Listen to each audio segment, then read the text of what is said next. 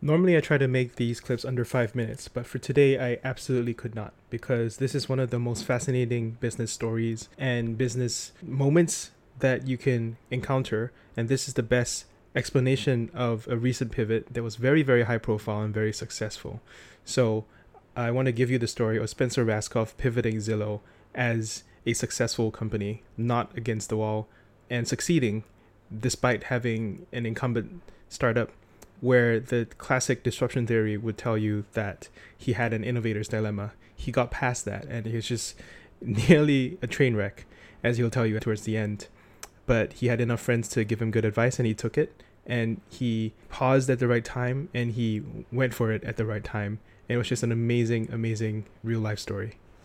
And then I guess a second takeaway from Zillow would be the importance of disrupting yourself. And this is all about Zillow's move into iBuying and the business of buying and selling homes directly, which was a very controversial, difficult decision that I made. And it was very much the right one. It's what moved Zillow's market cap from 5 billion a couple years post IPO to 30 billion today, was deciding to put at risk the core business of selling ads to real estate agents by launching a new business of buying homes from people, renovating them and selling them to other people. And pulling off that business transition or business extension was a lot of sleepless nights, but it was very much the right move.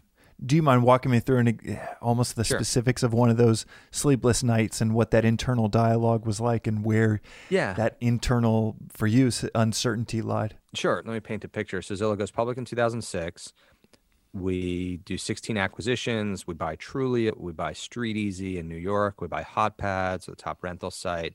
And now here we are in 2012-ish, and it's about a $5 billion market cap. We've got like 1,000 employees, top of the world. We won online real estate. We consolidated the category. Victory is ours. Okay, we're done. But then we see this startup, Opendoor, and Opendoor's buying homes from people sight unseen. And we're like, that's crazy. That's not going to work. And we have to decide, do we enter that business? And the first thought that I had and the team had was, what about the core? We have about $1 billion of revenue selling ads to real estate agents. And if we start buying houses ourselves, real estate agents aren't going to like that very much because there might not be agents in those transactions. Now, it just so happens that when we eventually entered a year or two later, we did put real estate agents in those transactions as a way to keep the peace. Mm-hmm. But after I left, Zillow started hiring those agents themselves at Zillow and cutting other agents out of the transaction. And so now Zillow's in uncharted territory with respect to how the industry perceives it, and that might or might not, we'll see, put a strain on the core business of selling ads. So it's very similar just to give an analogy that listeners have experienced as a consumer.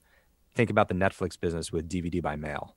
So Netflix has a great business, DVD by mail. It's probably a, $10 billion market cap company. This was 10 years ago. What about streaming? The idea that you could press a button and start to see the movie right away on your computer was crazy. Like, instead, you just press a button and the DVD arrives in the mail 2 days later. But Netflix decided to disrupt their core business and shift to streaming and put at risk the whole core business. And it worked. And then they did it again when they decided to create originals, because they had a great business. Now they're a $50 billion market cap, but you know what? All their content comes from the studios. And now they say, we're going to create our own shows. How are the studios going to feel about that? That's crazy. Don't do that. Why risk it? You're doing great. Mm-hmm. They have a $300 billion market cap today. Why? Because they pulled off the pivot to originals. So Netflix is like the rare company I can think of that's done this twice. Zillow has basically done it once so far. But anyway, so back to the decision making. Yeah. First risk is, well, what happens to the industry, the perception of Zillow and the impact on the core business. Second risk is the investor community reaction, which is to say, we had public market shareholders that are like, don't do that. That's crazy. You've got a 95% gross margin business selling digital advertising. Why would you move into the business of buying and selling houses, which is cyclical, risky, complex, operationally intensive? It's a real estate flipping business rather than a digital media business. So you're going to trade at a lower multiple. I didn't sign up for that. I'm an internet hedge fund. I'm an internet mutual fund. Like I buy tech stocks, not real estate stocks. And so there were a lot of naysayers from that community. And then there were naysayers from the employee community also, back to the importance of people and culture, that were like, I don't get it. Like just don't do that. Why would we risk everything for that? What is that even? That I'm compressing about 6 months into 6 minutes. How did you navigate it? How did you mentally navigate? Did you did you know did you almost have like faces in your mind that you were going to piss off by making this decision? And you were like, yes, it's very stressful as a executive, especially when you feel like you'd won. Like at an earlier stage, a pivot, especially a pivot driven by your back's against the wall. Necessity. You're right. Yeah, right. It's okay. COVID happened. I talked to a company today that ran an events business, and then COVID happened, and they successfully pivoted to virtual events.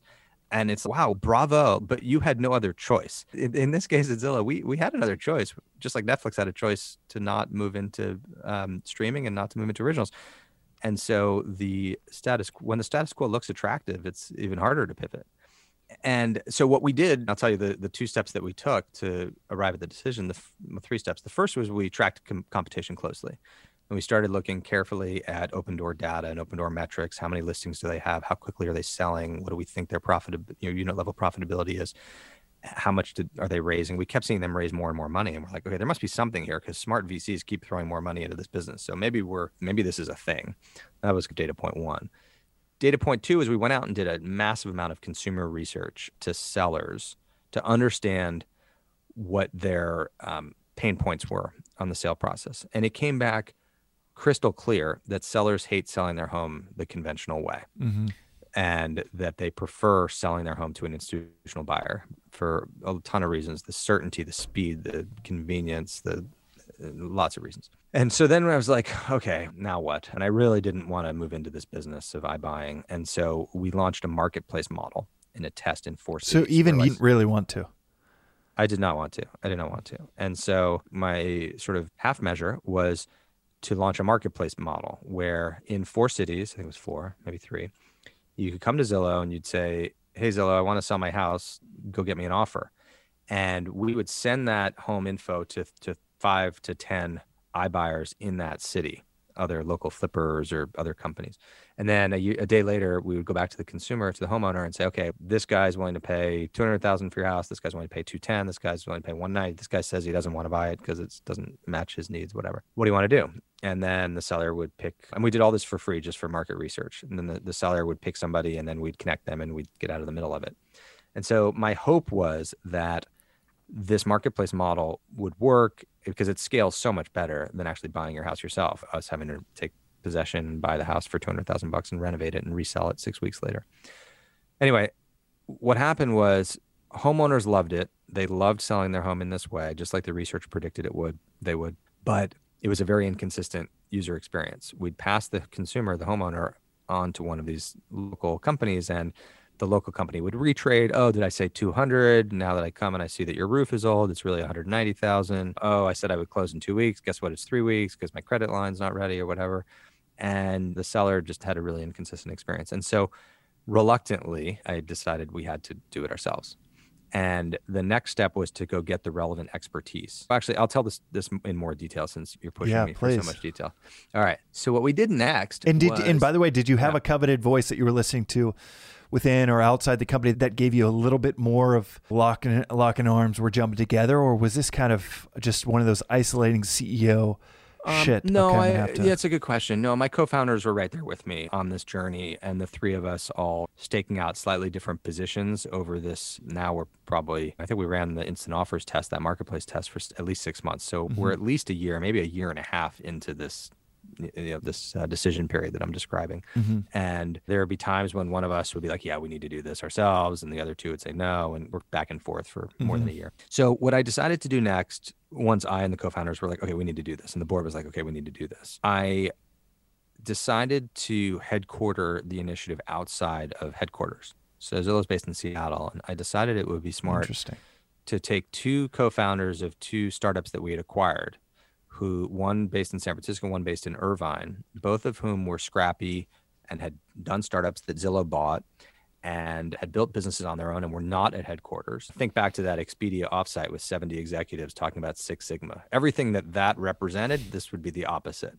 My idea was to make these ninjas, Navy SEALs, outside of the core.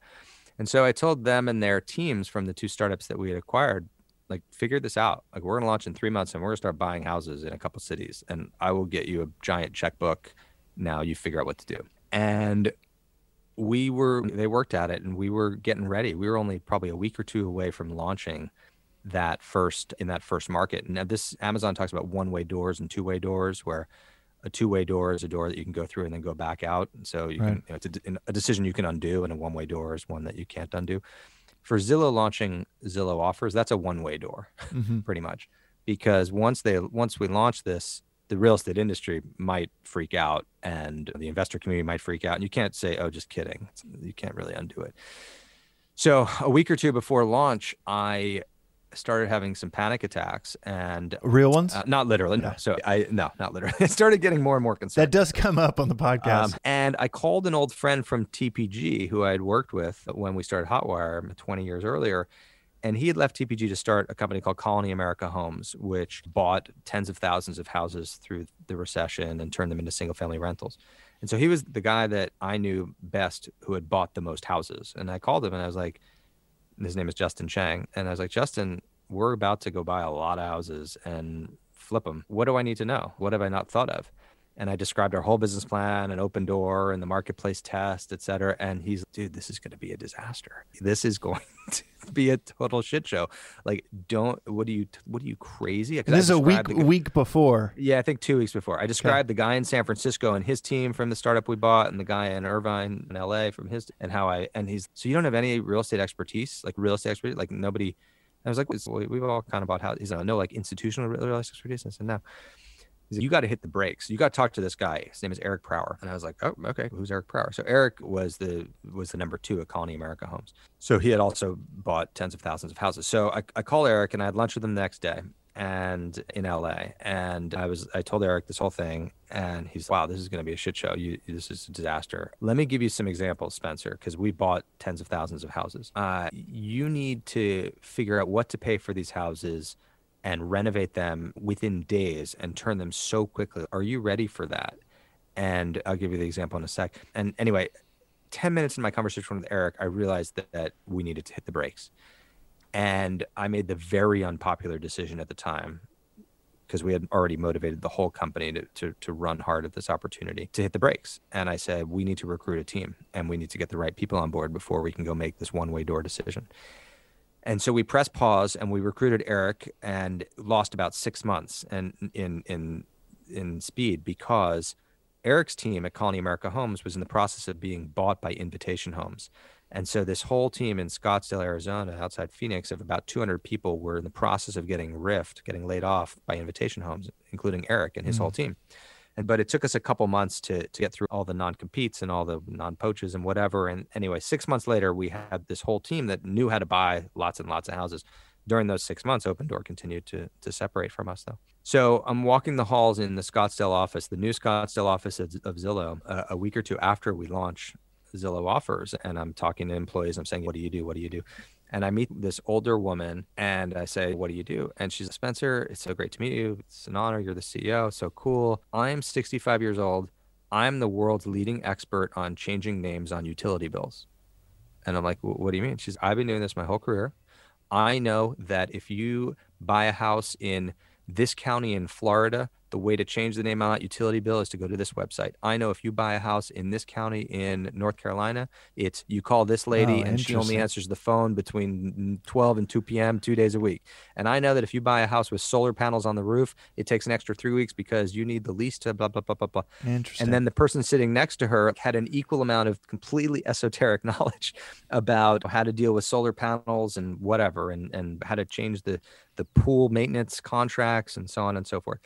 And I was like, holy cow, we dodged a bullet. Those 2 startup founders in San Francisco and Irvine, they were tech people and they were scrappy and startup-y, but boy, they didn't know anything about real estate. Right. And in that business where you're buying and selling homes, you're putting $200,000 per house out there. Every day counts. If you hold the house for just 3 or 4 more days, all the profit in the flip goes away. So speed matters. Anyway, so It worked is how the story ends. This is why Zillow then went from 5 billion to 30 billion and managed to disrupt itself while still actually maintaining its core business. To the team's enormous credit, they managed to not have the core agent advertising business evaporate. On the contrary, it's still doing quite well. And the company is prospering